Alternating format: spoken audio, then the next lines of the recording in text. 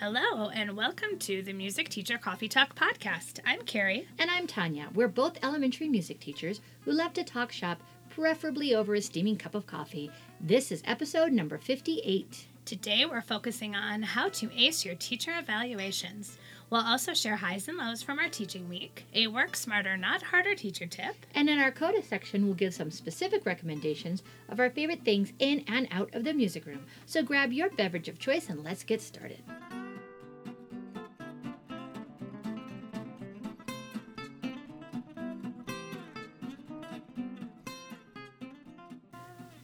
So, Carrie, it's particularly snowy right now. It is. In Colorado. Yep. We had a snow day recently, which is like the first of the year. Shocking. It is shocking.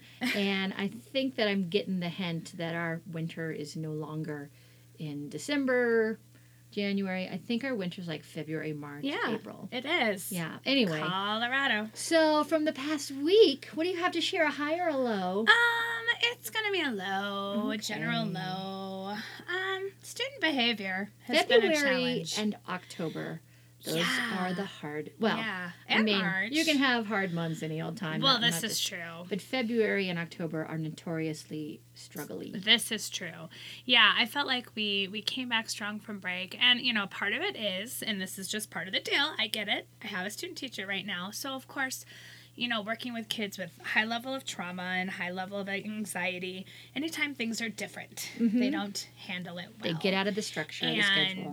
Yeah, so as much as, I've actually been very pleasantly surprised with how quickly many of my students have made connections with my student teacher. In fact, there's some kids who I feel like have a stronger connection with him than they do with me, or even with their classroom teacher, which has been really interesting to see. And I think that just speaks well to him, and he has a very warm, inviting personality.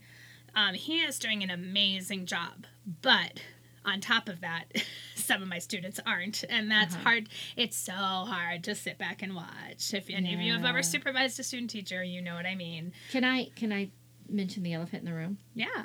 Do you think him being male has something to do with either side? Oh, yeah. That's not even an elephant in the room. Yeah. I tell him that all the time. Because and I think that you need to know this going in being, female or male, that there are some kids who are going to connect with you because they put you into this female or male role, and then there are some kids who are going to be like repelled. Yes. And more than not, it seems like our kids are responding well to him as a male. A lot of our kids don't have a strong male role model, and so they're craving that. And our school, I was thinking about it, we don't have any male teachers right now.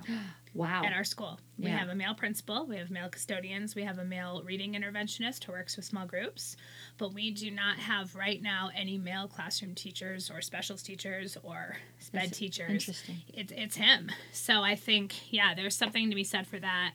And again, he has a very comforting personality that I think works well. But back to my low. This all sounds high, but back to my low. This last week in particular, the honeymoon was over with some of his classes that he took over a couple weeks ago. He started with 6th grade, and our 6th grade classes are rather small, so I think that just felt like a safe place for him to start. But boy, the honeymoon's over, and they're starting to really challenge him, and in all ways that I expected. But just sitting there and watching is hard. And I know off mic when I was telling you about it, you're like, so leave the room, and I'm like, I do for sure, but you can't leave the room all the time. And I'm trying to give him a lot of constructive feedback. Obviously. You can leave the room a lot of the time. I do. One class in particular, just quick story. They were really falling apart because they also had a sub. And this class, every time there's a sub, they fall apart, like literally. I have one of those. So they came into the room and they had only been with their sub for 20 minutes. There were already kids in tears. They were screaming at each other, which I was like, I thought you guys were like kind of banding together. No, they were like, but then like the one kid who's the most cantankerous of all of them, he was the one who was on task. He was the one that was getting all the other kids to kind of get it together. So they came in really off. My student teacher kind of made a comment acknowledging the situation. Like, I know you're coming in a little stressed, a little concerned about your day, but you know what? You can come in here and we can have fun together for this 45 minutes. Let's just enjoy this time together. you don't have to think about that for a minute. You know, he tried to go with that.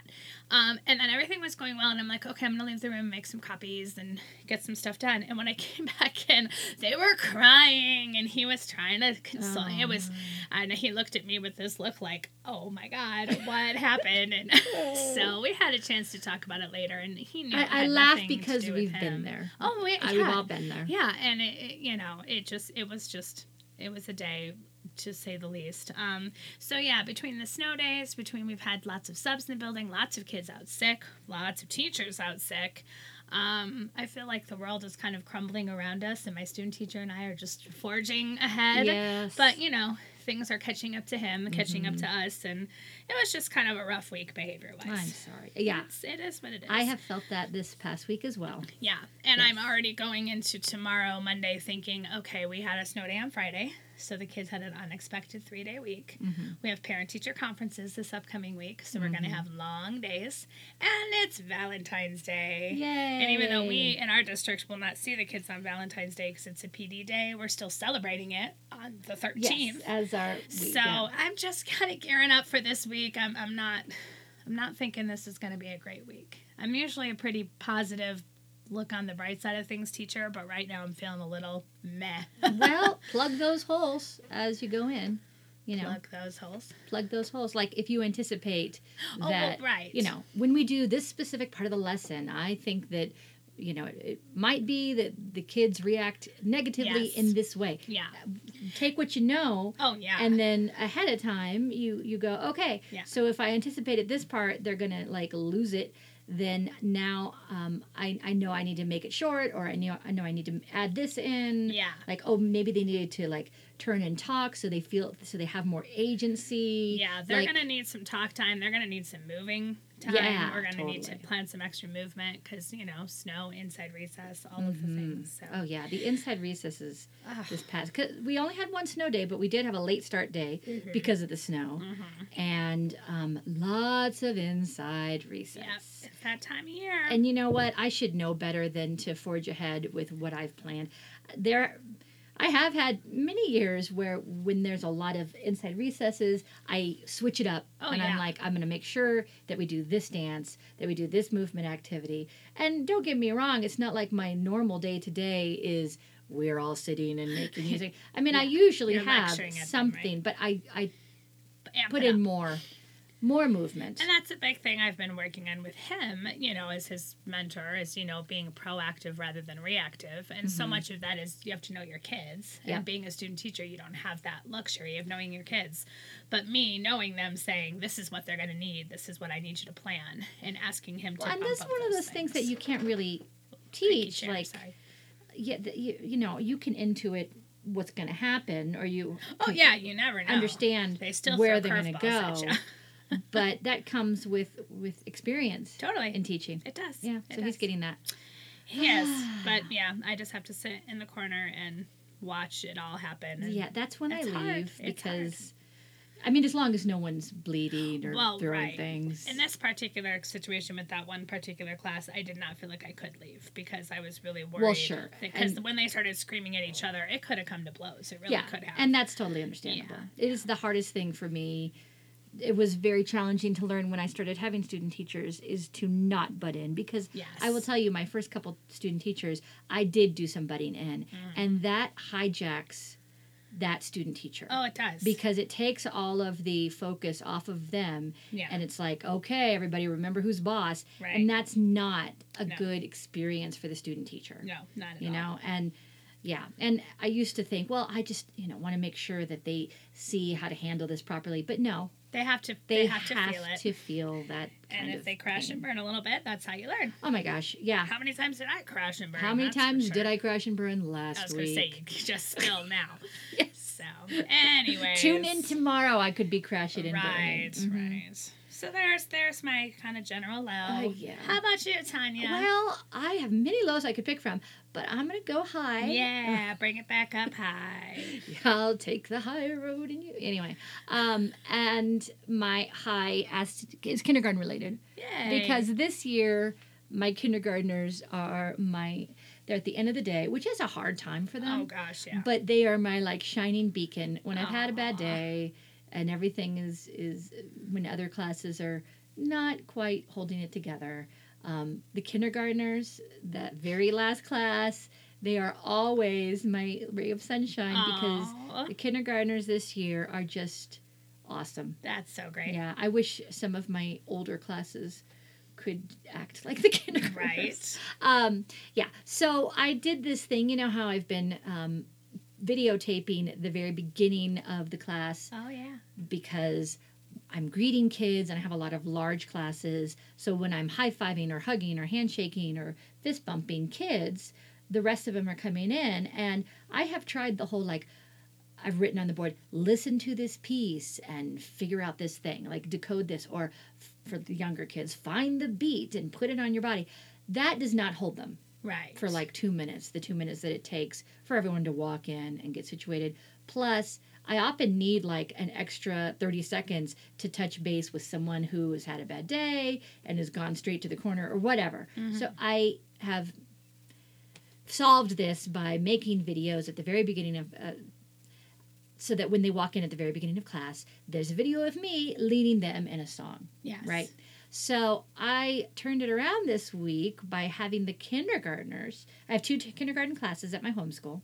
And I recorded the kindergartners doing their opening song for the other kindergarten class. Oh, how cute. And then I did vice versa. Oh, they loved that, I bet. So it was super duper adorable. Yeah. And they were really on, they wanted to make a good recording because they wanted to watch it. Yeah. But so, in unison, they're like, hey, Mrs. So-and-so's class, follow us for your opening song. And then they do their opening song. How cute. And now I'm just taking this successful thing.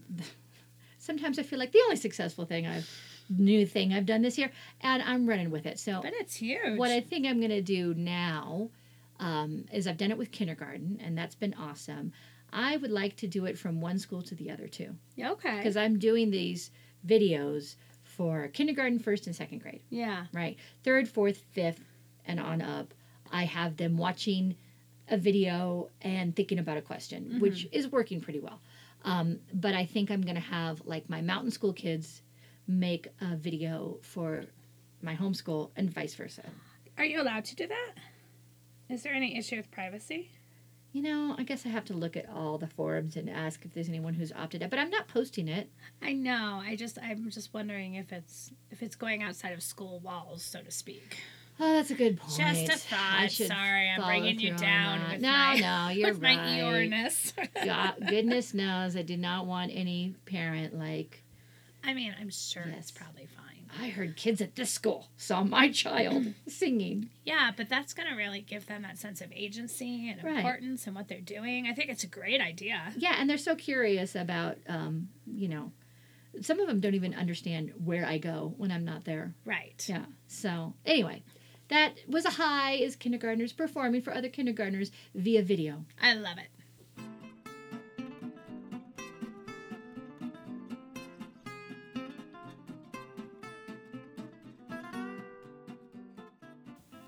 So it's time for our main theme. Yes. And today we are talking about how to ace that teacher evaluation. It's so exciting. And we'll also say that a lot of these things we're talking about don't just apply towards your in-school teacher evaluation. They can apply towards lots of things. So if you're having to submit a video, hint, to our CKI students, yes, or any Kodai program, or I'm assuming lots of different certification programs require some sort of a video of you in front of your kids, or an admissions video to get into a graduate school. Exactly. There's lots of situations where people watch you teach. So while we're going to focus mostly on your in-house teacher evaluation with your principal or administrator, a lot of these tips can be applied to lots of things. Of course, because really, and we'll say this over and over again, I'm sure, but the bottom line is that when you're being evaluated, you should be teaching the way you've always been teaching. Yes. And that's you should be showing.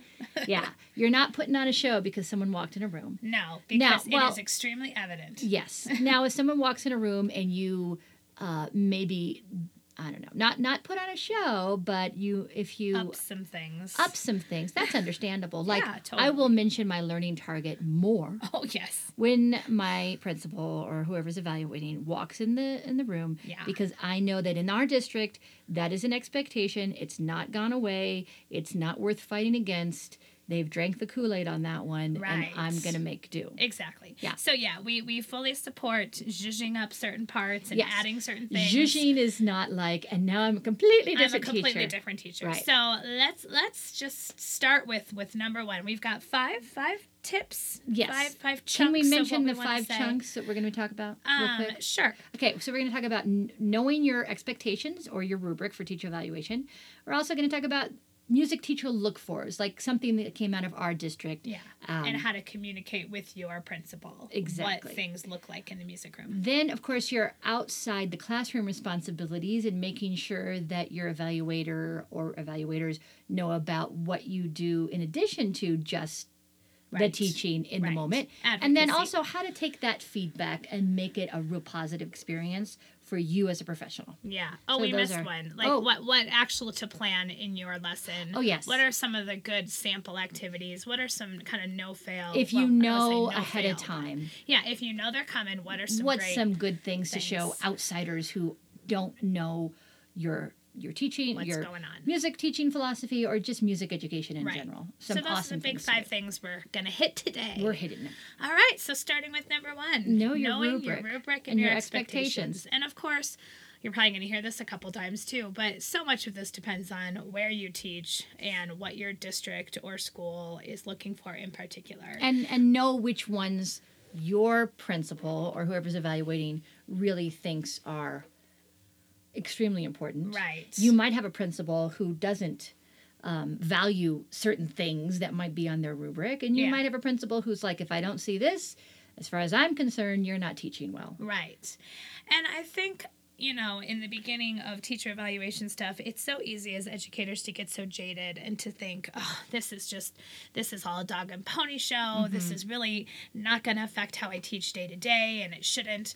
And I see both sides of that argument because, you don't want to put on a show. But on the same time, when you look at the rubric, I would hope that most of the things you're looking at the rubric, they're just good teaching. They're not like things that are outside of what you're doing every day. However, and as we'll talk about a little, in our next big chunk, we hear that phrase, good teaching is good teaching. Yeah. Yes, and for a music teacher, there are other things to look for. Totally. Which is why our district put together a list of look-fors, but I'm getting ahead of myself. I know, okay. So when you're looking at that first time that you look at whatever rubric, whatever evaluation document is given to you at the beginning of the year, look at that as an opportunity to plan your year, so to speak. Like, how am I going to make sure I'm doing these things because this is what's best for kids, not just what's best for me in my evaluation. Yes. So a lot of those things are going to be like, setting up some of those good routines with your students for classroom management. I mean, that's something you should be doing anyways. Right. So then when the evaluator walks in the door, it's very evident that those routines have been going on all year. So just to pinpoint some specific things, greet your kids at the door. Oh, Tanya, you're big on this year. Well, yeah. Oh, but you took it a step farther with the handshake hug. Well, thing. I'm trying to make sure I make connections. Yeah. But you mean not just saying, come on in while I'm sitting in the back of the classroom still typing on my computer. You should be prepared. Right. And preferably you should be in that hallway ready to greet them. And this can be a challenge depending on your situation. Like, I have a challenge this year, one of mine being that I'm an temp at my mountain school. So the kids come outside. I still have them line up. Yeah. Right? And I still have them. See, when they enter the room, they need to enter on my terms. Exactly. And not theirs. This is your classroom. It can't be that, okay, some of us are falling into the room, and you got to start off where there's this expectation. Here's what we do every single time. As we walk in the room, we're singing. Yeah. As we walk in the room, we know to find our spot and look at the board and do X, Y, Z. Yeah. So you got to establish that. And that probably has been happening all year. Yeah. If not, there's no time like the present. No, there's start never now. too late Don't wait to do till that. the day of your evaluation to all of a sudden have those routines in place. Another issue that I have with that is at my homeschool, I have often 1.5 classes coming to me. Oh, right. So, like, I have a teacher that'll bring her kids 2 minutes early, and then the other teacher brings her kids 2 minutes late. Yeah. So do I let those kids filter in and then the other kids? No, I don't. We stand in the hallway. We're not outside. Yeah. So, if we are like informally chatting, if that's okay, I mean, if they can handle that, then we'll do that.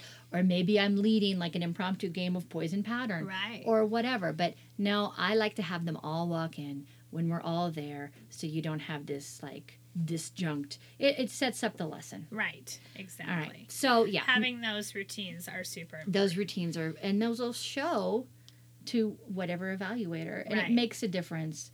I'm telling you, it truly makes a difference when the principal or whoever is watching sees whether or not you are ready as soon as they hit the hallway. Right. Yeah.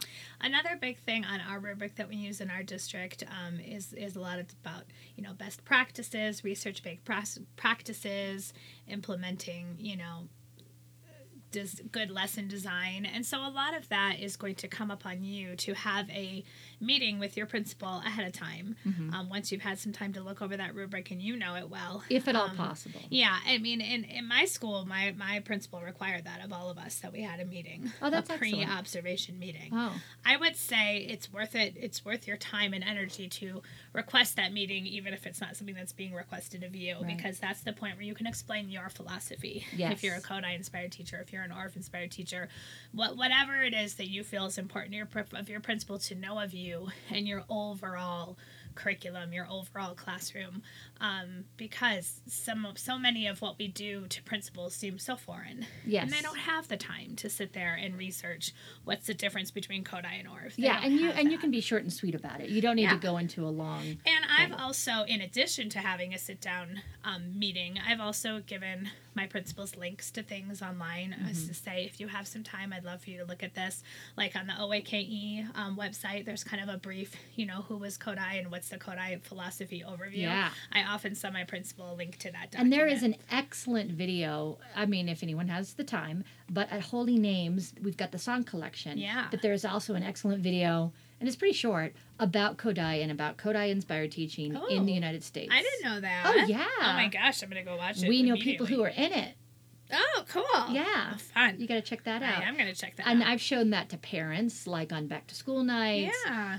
Had it playing while parents walk in, and all that. Right. So that's good to have. Yeah. But that goes along, all of this pre-observation stuff goes along with, do you know when your principal or whoever's coming is going to come? So if you have the opportunity, if they're like, I've got to schedule it, I know that on Tuesday at 2:00 I'm coming to see your third graders, that's great, because then you can make sure that you have something in store for that evaluator to see. Right. That might be, like we said, a little zhuzhed up. Yeah. That you can really showcase some things.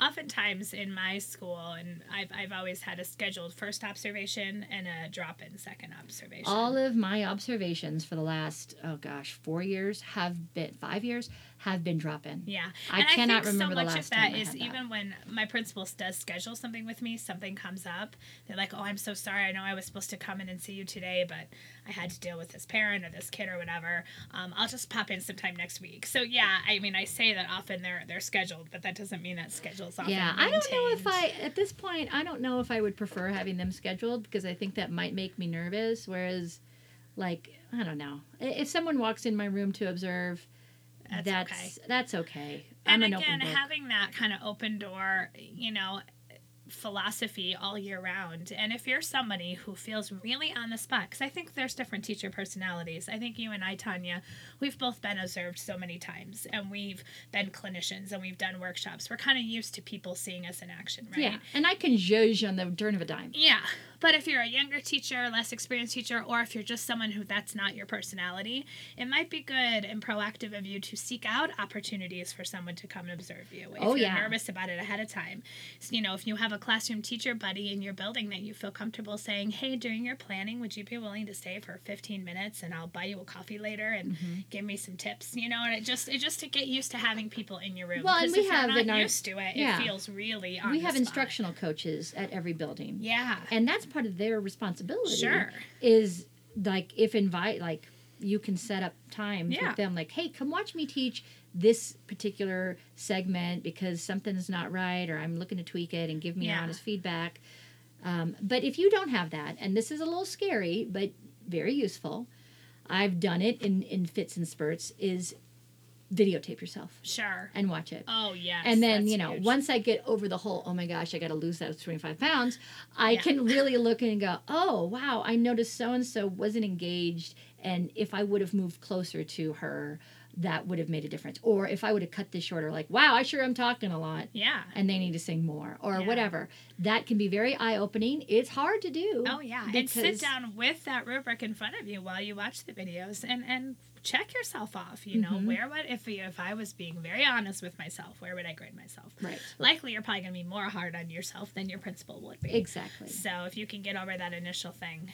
Oh, good. So, that's all kind of pre-observation warm-up activities. Know your principal or whoever's evaluating, know your rubric, know if you can schedule it, or know if they're going to drop in. Yeah. Do a couple practice runs if you can. All right, so shall we dive into music teacher look-fors? Yeah, so Tanya mentioned in our district, we teach in a large district where we're fortunate to have a music curriculum coordinator. We have an advisory team, which Tanya serves on. So because of that, we have things that are maybe more available to us than if you work in a smaller district. True. And one of those is we have a look-for document that's been created by teachers, right? Yes. You guys created this. Yes. Or it goes through every point on our teacher evaluation and says specifically in the music room, here's what it's going to look like. Because again, to expect principals to know this on the top of their head, it's not likely. So if you don't have a document like this in your district, it's definitely worth your time to maybe create one for yourself or the other team teachers in your district and share it with them. I'm sure they'd be very thankful. Yes. And then share it with your principal ahead of time. And we're gonna hit Give the a couple big examples. Points. So our music teacher look-fors are broken down into professional preparation and professional techniques. That's like what's happening while you're teaching. Oh, and then professional responsibilities, which we will get to a little bit later. Yeah. But don't forget about that professional responsibilities part, about what you're doing outside of the classroom. So pretty much this document is like, what do you do before you're actually teaching the kids? What do you do while you're teaching the kids? And what do you do in addition to teaching the kids? Yes. Yeah. Love it. So can you get an example of something, what it sounds like on the real evaluation, and then what we have put in for music specifically? Well, you've got that document. Sorry. You mean on the teacher? No, I'm just looking at it right now. Oh, on our look-for document. Okay, so I'm going to go with this one here. So plans and implements research-based best practices. Right, and that's something. Right now we're in the professional preparation bucket. Right. And this is stuff that if you're Kodály trained, if you're ORF trained, if you have music learning theory or whatever you've got going on, whatever PD you've had, or whatever preparation you've had in your college, this is stuff that you want to make sure your evaluator knows whether or not you know exactly when they're walking in the room. Exactly. So I think at the beginning of the year, whenever I have a new principal, and, I've had a few because it seems like they turn over after about 5 years. Mm-hmm. I schedule a short meeting, and I really try to make sure that I honor their time. And I say, hey, my name's Tanya. Here's what I'm all about. I'm Kodály inspired. Let me tell you what that means. Here's what you're going to see in my classroom. Here's what I value the kids experiencing in my room, just in case you're curious. Right. And you should be curious because you're my principal. Yeah. So when it says plans and implements research-based best practices, I always make a point of saying, listen, Kodály inspired teaching is recognized as best practices. Yeah, exactly. Right? So and this is proactive because we're never sure what principals have experienced in the past. Some of them are musicians. Mm-hmm. Some of them are coming from a school where their music teacher put on shows nonstop, and so that's what they think. Yeah. You know, good music teaching is. Yeah. So it's our job to educate our community, our kids, but also our principals in what best practices is. Totally. Right. And so when Carrie was talking about providing links, yeah, this is a great idea because you can say, no, it's not just best practices from my head. Mm-hmm. Look in the world. Yeah, this is a national organization that's organized for this purpose. Yes. The other thing I like are just kind of the practical things about this document that I feel like it kind of puts it in perspective for administrators that as music teachers who see every kid in the school, you know, depending on your situation, and not every day, all day, like a classroom teacher, things are going to look different. Yes. So, for example, you know, giving constructive feedback to students, you know, on the regular quote unquote teacher rubric, provide students with timely and meaningful feedback. Well, if we're a classroom teacher, that's probably going to be a lot more frequent, mm-hmm. right, than us as music teachers. So there is, you know, a really great, you know, breakdown of what this looks like in the music room, provides quote unquote in the moment specific feedback, provides clear and concise directions, models these things. Uses consistent content specific vocabulary. Exactly. And this demonstrates, you know, ensures that students are demonstrating correct technique. So to a principal who walks in the door and sees that, oh, I'm over there telling a student that, oh, you should be playing recorder with your left hand, not your right, they might not even immediately recognize that right away as really meaningful feedback. That mm-hmm. might just seem like a little small thing. But if you take the moment to explain to your principal that all of those little corrections I'm doing, mm-hmm. that's my feedback. It's not written down. It's not in the form of a, you know, a formal document that I'm going to give to the students. But so much of what we do as music teachers is that in the moment feedback. Right. And kind of giving that translation to principals of what that looks like. Yes. So making sure you have those look-fors, again, if your district doesn't provide them for you, something that you can go through and basically just make a couple points for each box on your rubric, whatever it is. Yes. This is what it should look like when you come into my classroom. It's going to look different than a classroom teacher. Right. So when you're sitting down to do this, if you don't have it in your district, you really do want to compare it to what your district has written down as this is good teaching, blah, blah, blah, blah, blah. And then you have to put it into your own language. Exactly. Which we're really, really lucky that we have a music team that does that and gives to principals. And this isn't a document that we can just share with the world. I know. I keep thinking, we should share this, but it's not Tanya and I are both perfectly willing to give you some tips. So if you email us and you have like a specific, like, what, you know, I'm really trying to explain this particular thing to my principal and I'm coming up blank with ideas, feel free to reach out to us because we can share things from our rubric or just things off the top of our heads. Yes. And as I'm looking at the bucket of professional techniques, models and facilitates higher level thinking, problem solving, creativity, and flexibility. I think that also speaks to making sure that students are processing, which is leads us to student-based lessons. Yes. And making sure that there's opportunities within a lesson mm-hmm. for kids to process and talk through with a neighbor or a small group or create with someone.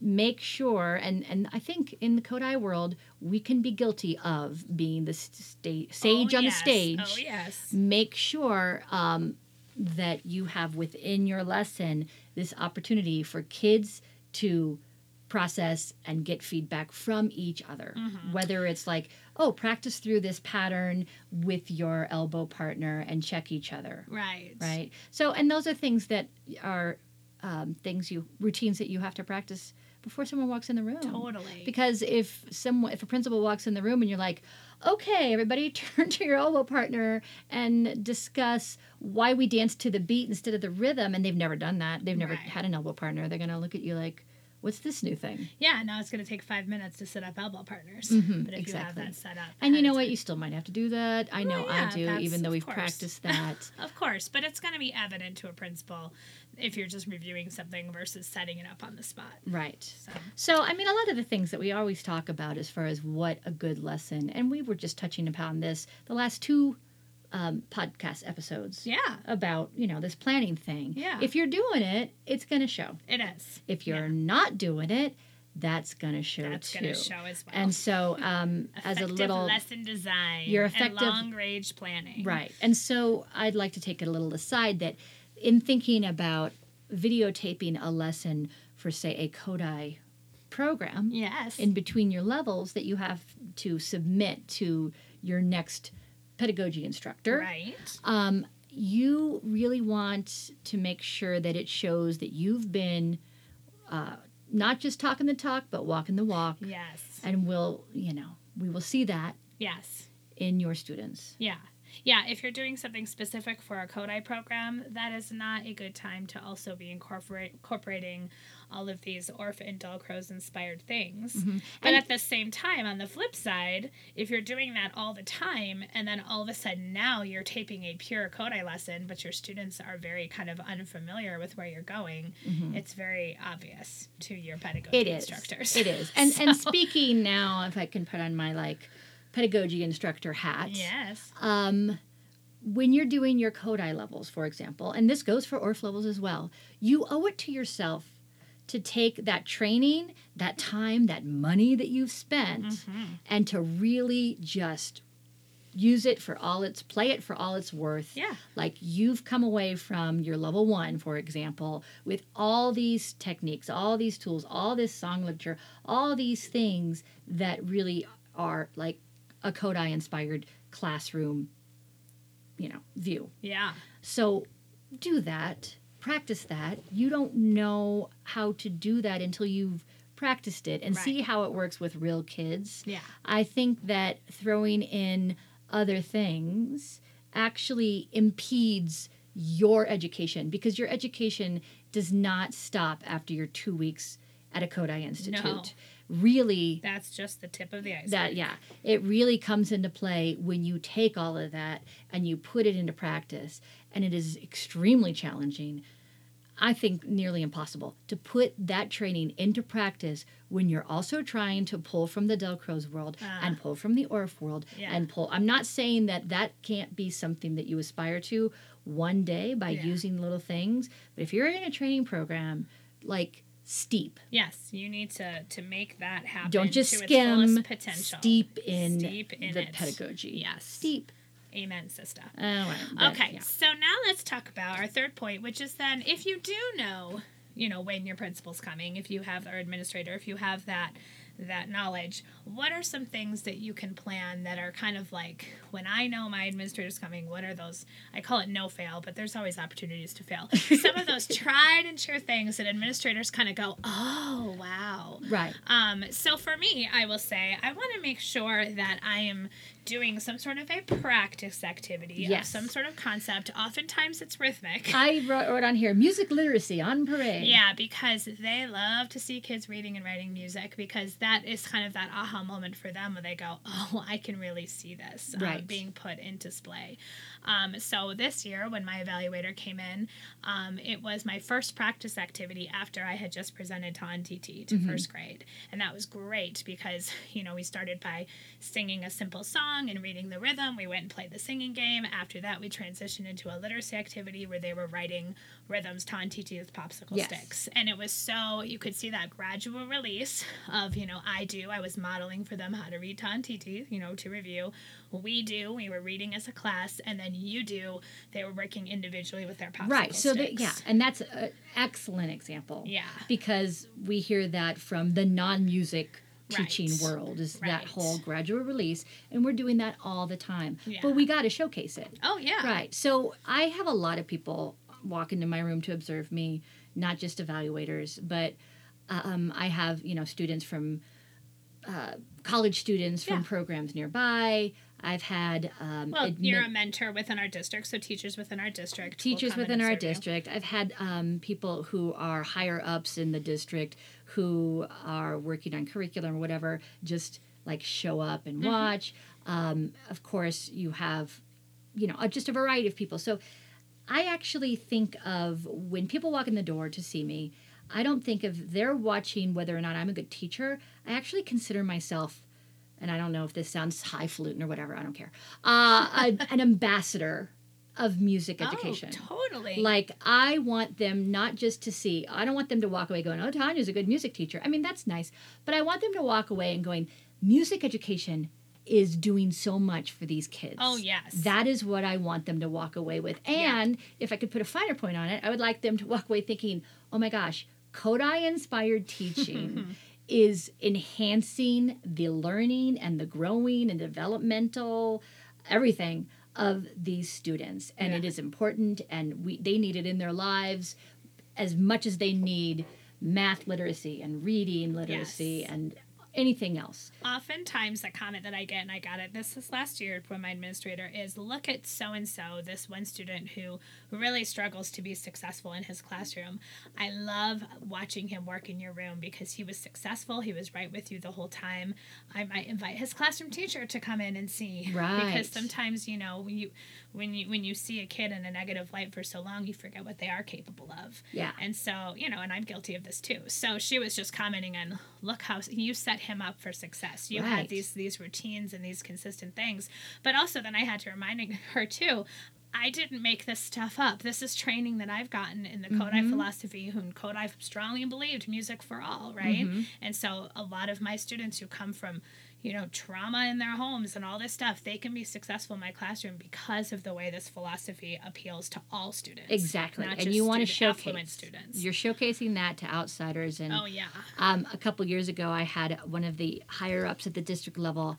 I forget why they were in the building, but they came with our music curriculum coordinator into my room and, you know, just watched. It was kindergarten. Yeah. And later on, the music curriculum coordinator, he told me, he's like, oh my gosh, you really knocked so-and-so's socks off, because they were like, afterwards when we were talking, they were saying, oh, she was singing directions and the kids knew where to go. Oh, yeah. And they were moving and they were doing this. And they seemed to understand these musical terms that I don't know if I understand. Right.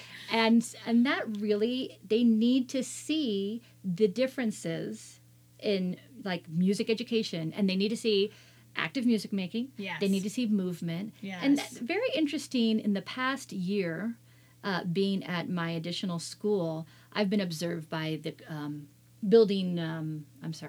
instructional coach a couple of times. And those are all always unannounced. And I think I've mentioned on the podcast that sometimes it's been like, oh my gosh, you're walking in now. Right. But anyway, something that she always mentions, and she's been in like 2 or 3 times, is the movement. Right. Is that kids are getting up, moving, and demonstrating their understanding of something through movement, whether it's a game or whatever.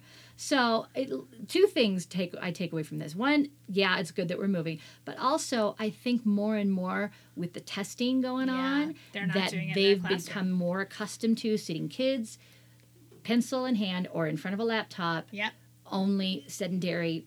Yes. You know, even learning. kindergartners and first graders. Even kindergartners. So for them to walk in and see learning happening with movement is unfortunately a little bit like out of the realm of what they're used to these days. Yeah. Right. So you want to showcase active music making, music literacy, movement, all these good things. And I always want to make sure, you know, to go along with that, and if you're doing active music making, it's going to go hand in hand, but that there's some sort of visible assessment that I'm giving of my kids that then easily becomes the learning target that I can easily then bring back into closure. So remember when we were working on our TAs and TTs today, you know, how did you show me that you knew that? Or show up one last little rhythm before they're walking out the door. Everybody read this rhythm for me. I should come Take observe it out the door. Okay, but because my closure is the area this is what I'm saying. Yeah. Normally my closure totally sucks. Yeah, my closure is like, is crap, that the it's time to go? Yeah. No, totally. But this is what I'm saying. When I know ahead of time in those situations, if I know ahead of time, I make sure I have in my lesson plan and I stick to it a tiny closure activity, because this is something administrators want to see. Yeah. And that's one of those zhuzhing up things. Like, it's not going to happen all the time in real life. There's no way it can. But, you know, to get that little box on the evaluation, that's to me not changing my whole lesson. That's just being a little more intentional. Right. And could I be more intentional about that all the time? Well, sure I could. Yes. But on the list of priorities, closure is usually pretty low. Yes, me as well. Yeah. Because I just want to get and I know someone who's really, you know, specialized in this would say, well, but the closure really makes sure that we come to a close. And that's just one of those finesse things that I have not yet mastered. Yeah. So next we're going to talk about those outside the classroom responsibilities that they show up on our teacher rubric. Can't say obviously for everyone's in the whole United States of America or wherever you are teaching, but there are usually some boxes that demonstrate professional learning and demonstrate parent communication and just some of those things that aren't going to be visible in the actual lesson. And you want to make sure you call attention to anyone who's evaluating you. I mean, someone who has a say in your evaluation, whatever that means. I know in some districts, I don't know if it happens anymore, there was more pay attached to highly proficient. Oh yeah. Yeah, that's not happening in our district anymore. Yeah, I hope it's not happening anywhere because that's sketchy. It's a little sketchy. But anyway, whether or not you want a good track record, and this is the time where you need to say, oh, I send out a newsletter to all of my families. Bi-monthly or every week or whatever. Send your administrator don't forget all of your concerts or programs. Or if you take kids to an elementary or whatever level, all-state choir or whatever extra things that you are doing, you want to make sure someone knows that. They don't know that. Yeah. No, they've got so many things they're doing. They don't know.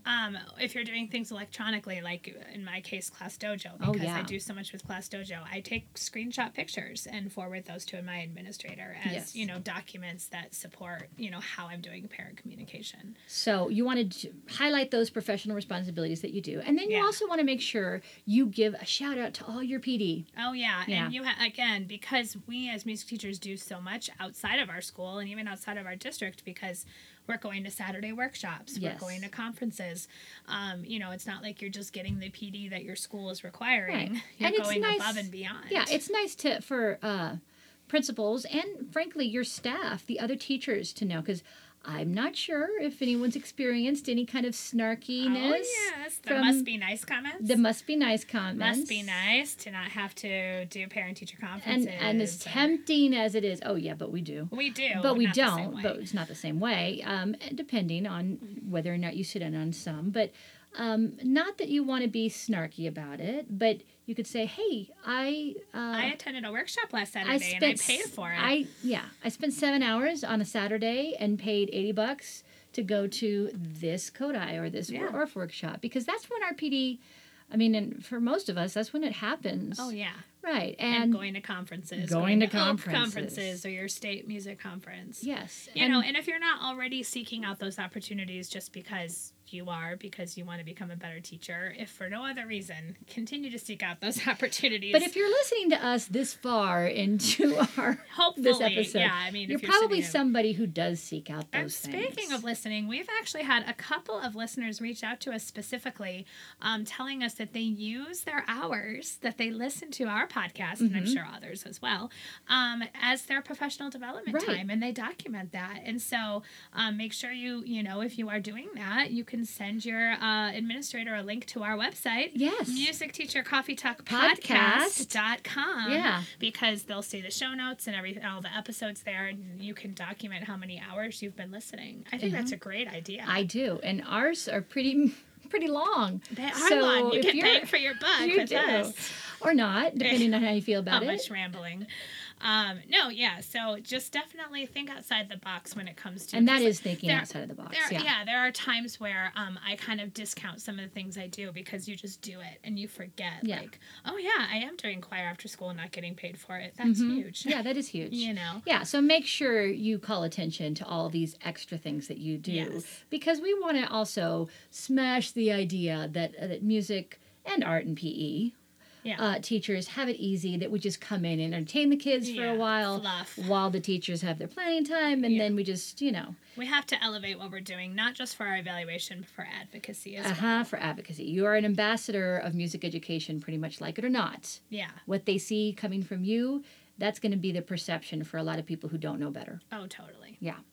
All right, and then the last part comes from what happens now after the evaluation. So you sit down, you have your meeting, you look at your rubric, and you've got all this feedback, and what are you going to do with that feedback? Yes. And, I can say I've been fortunate that I've had generally pretty positive evaluations.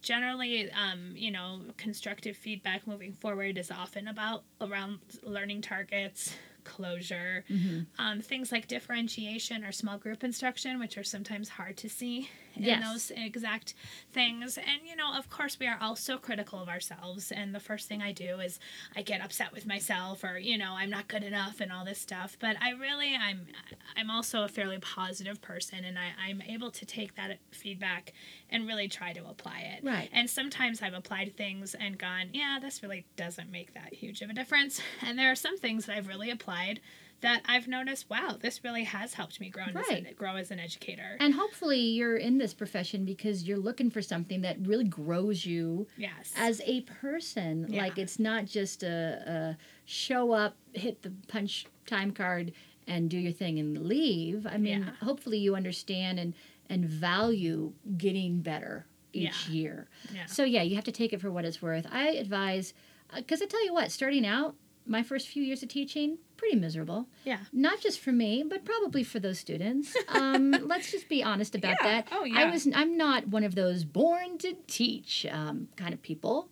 I learned the hard way, which actually I think makes me a better teacher because I learned the hard way. Right. But, if you do have a lot of in need of improvement here, in need of improvement there, after digesting that kind of feedback, it is always a good idea to take some space, some time before you go, okay, now what do I do? Right. Like, that's the part I struggle with. I want to just go fix it.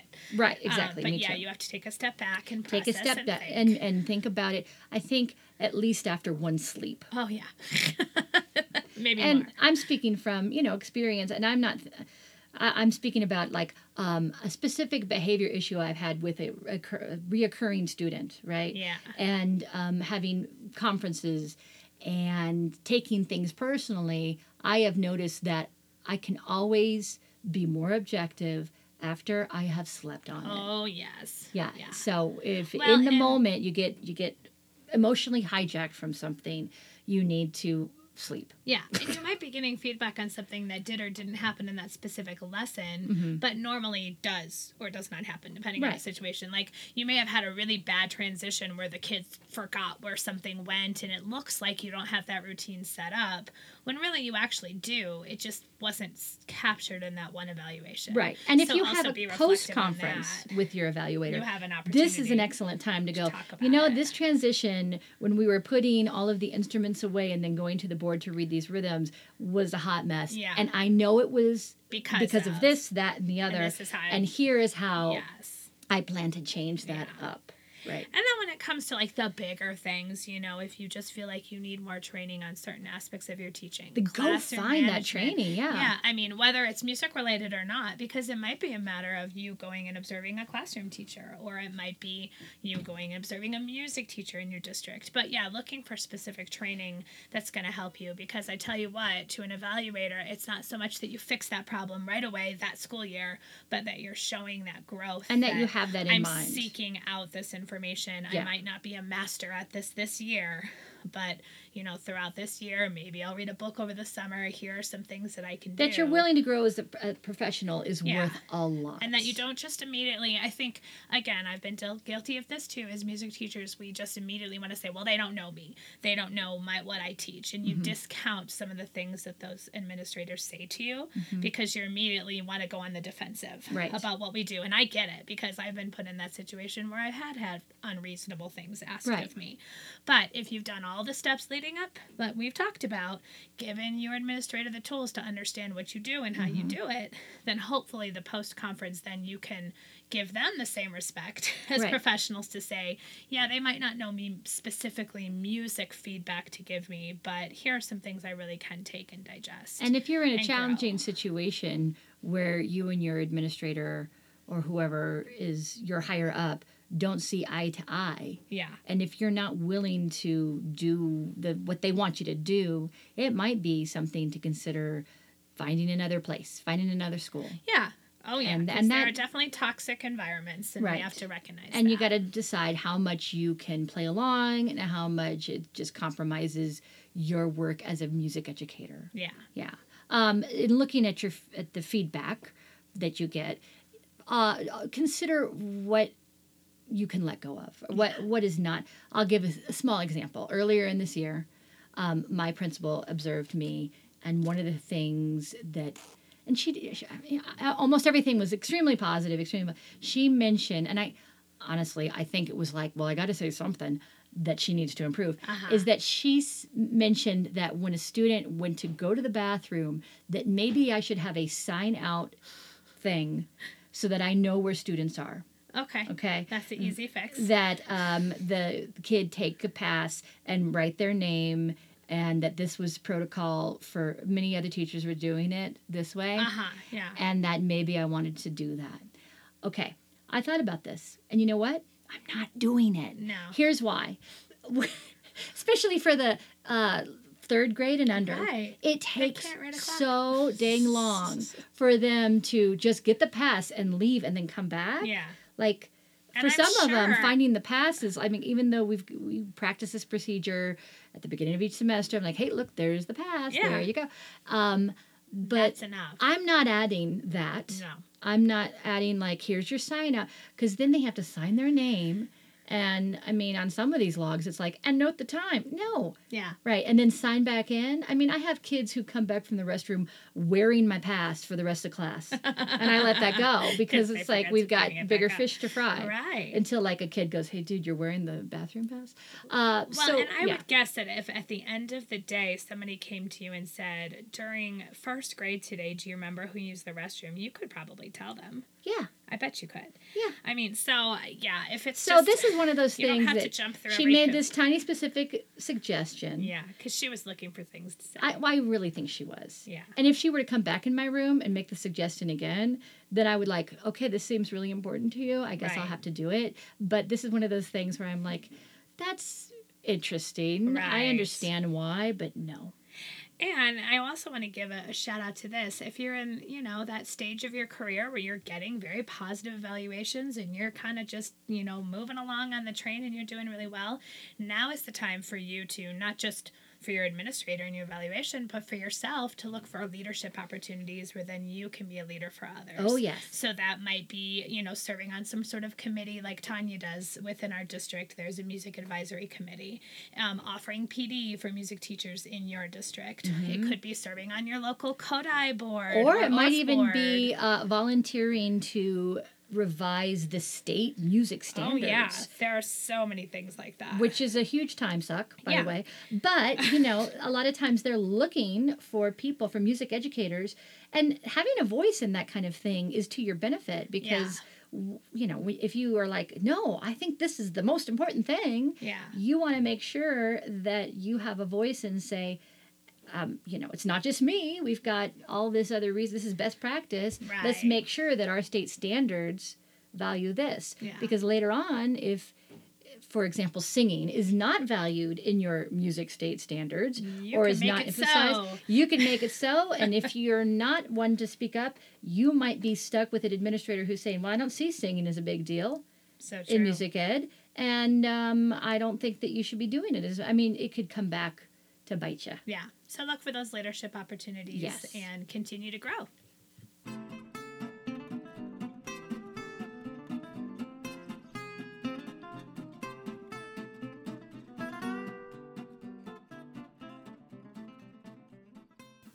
So now it's time for a work smarter, not harder teacher tip. And Tanya's going to share one with us today. I am. And this is specifically for traveling teachers. Oh, yes.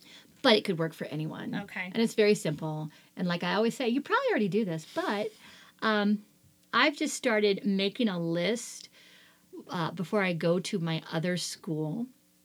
And I've done it on my phone, but I've also used Google Keep. Okay. Which is just a checklist. You can have several different checklists going at once on that app, but you could just use like the notes section. And I like doing it on my phone and not on paper because I'm prone to lose paper. Right.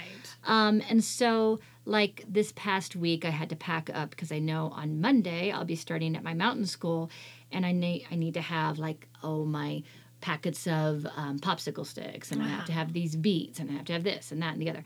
So I've just been making a list, and when I'm really on top of it, I break it down by grade level. Okay. But that's not as important as just saying, okay, from this school, I've taken 5 drums and this and that and the other, and just having that list so that I know when I'm packing up at the end of the week from my mountain school, I can go, okay, what do I make sure I bring back? To pack it back. Yeah. So I aspire to be a super organized person.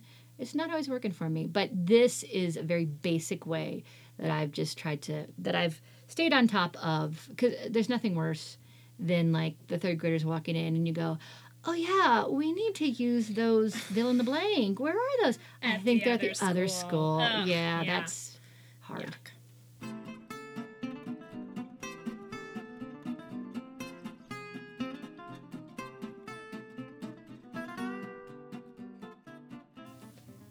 And it is now time for our professional or personal recommendations, things we've been enjoying in or out of the classroom. And I think we're probably going to be focusing on outside of the classroom. Well, we've been home a lot, and it's been snowy. And there's been like a lot of, I don't know about in your family, but my family's been just getting into all this like escapist type of media.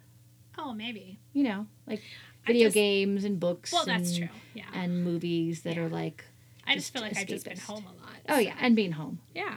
And it's winter. So, because of that, I'm reading a book. You're reading a book. I'm not the best when it comes to reading. I try to be, but Well, you gotta have time to, like, read. Right. So, this book was actually recommended to us by a listener who knows my penchant for dark, crimey kind of thing. Yeah. Crimey. This sounds up my alley. It's been on my list for a while. I think it's a good mashup of us, Tanya. So, I've been reading The 7.5 Deaths of Evelyn Hardcastle by Stuart Turton. I don't know how you pronounce the last name.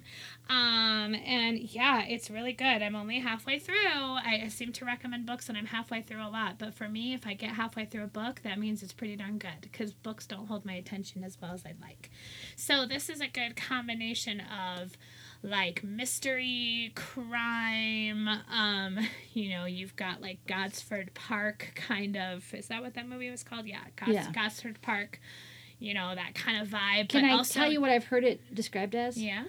Groundhog's Day meets Downton Abbey meets Stranger Things. Yeah.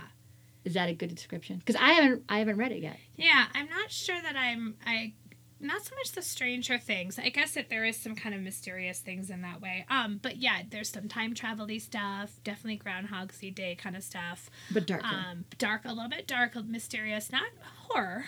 Not that kind of scary, but like definitely suspenseful. Cool. And intriguing, and it's just really good. That's awesome. So, yeah, I'm really enjoying it. I'm assuming that I'm going to like the rest of the book, so I'll go ahead and recommend it now. I have no idea how it's going to end, which is what's driving me crazy. And you haven't even told us any of the plot, really. No, because you can't. I mean, it's hard to even start to talk about it without giving something away. Okay. It's just a really good mystery, and someone's trying to solve it, and to solve it, they have to travel through time in different ways. Okay. And so you're seeing the same story, but from different angles, I guess is really what it is. And then because of that, you're piecing together all the clues to kind of come up with your own guess of what's going to happen. Okay. And who's going to get murdered and when, but you don't know how and by whom. Wait, you told us there's a murder? Oh, well, come on.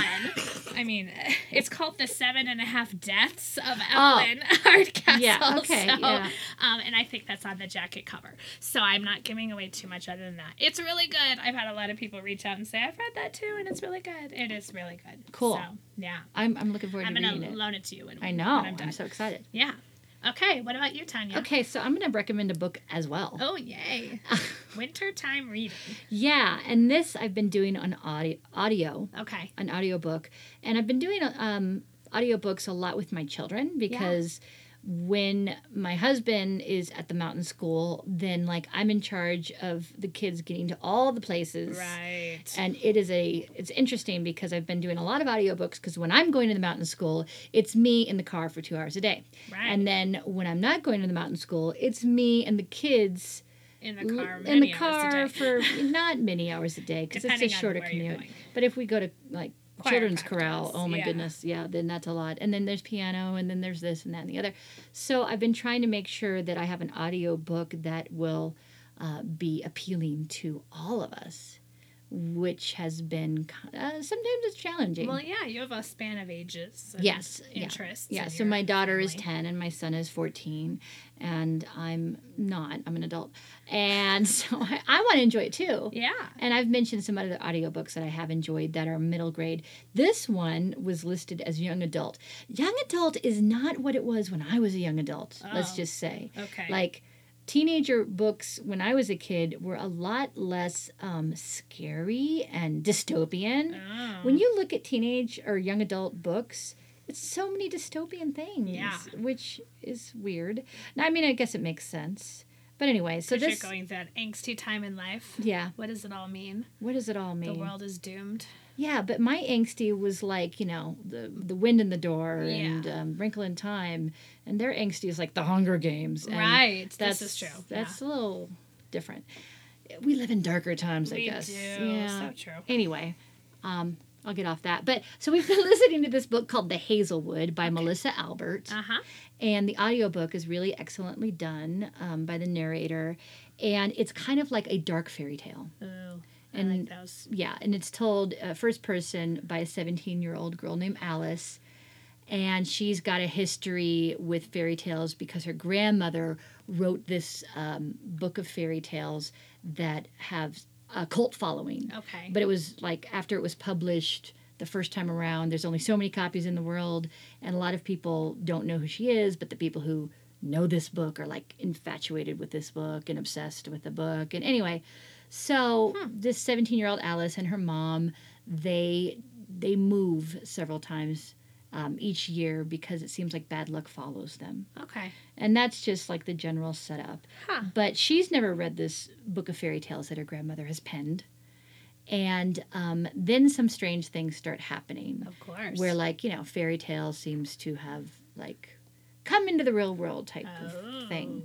So that's all I'll say. But it's been really, really captivating, and to the point that I'm getting my kids to do their laundry as we all are in the bedroom surrounded, by laundry, and we all fold our clothes and listen to the book. Oh, I love that. On top of the being in the car stuff. Yeah. Which is good because next week I'll be going to the mountain school and I can't listen without them, and I want to know what right. happens, and we've got like 7 hours left.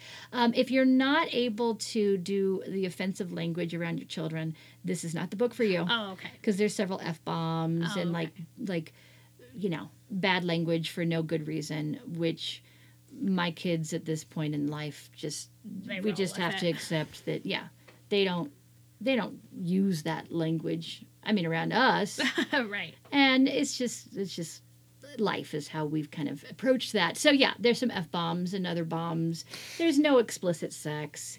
There's no graphic violence so far. I don't think there's going to be, but it's like a dark fairy tale. Cool. It's a fun time.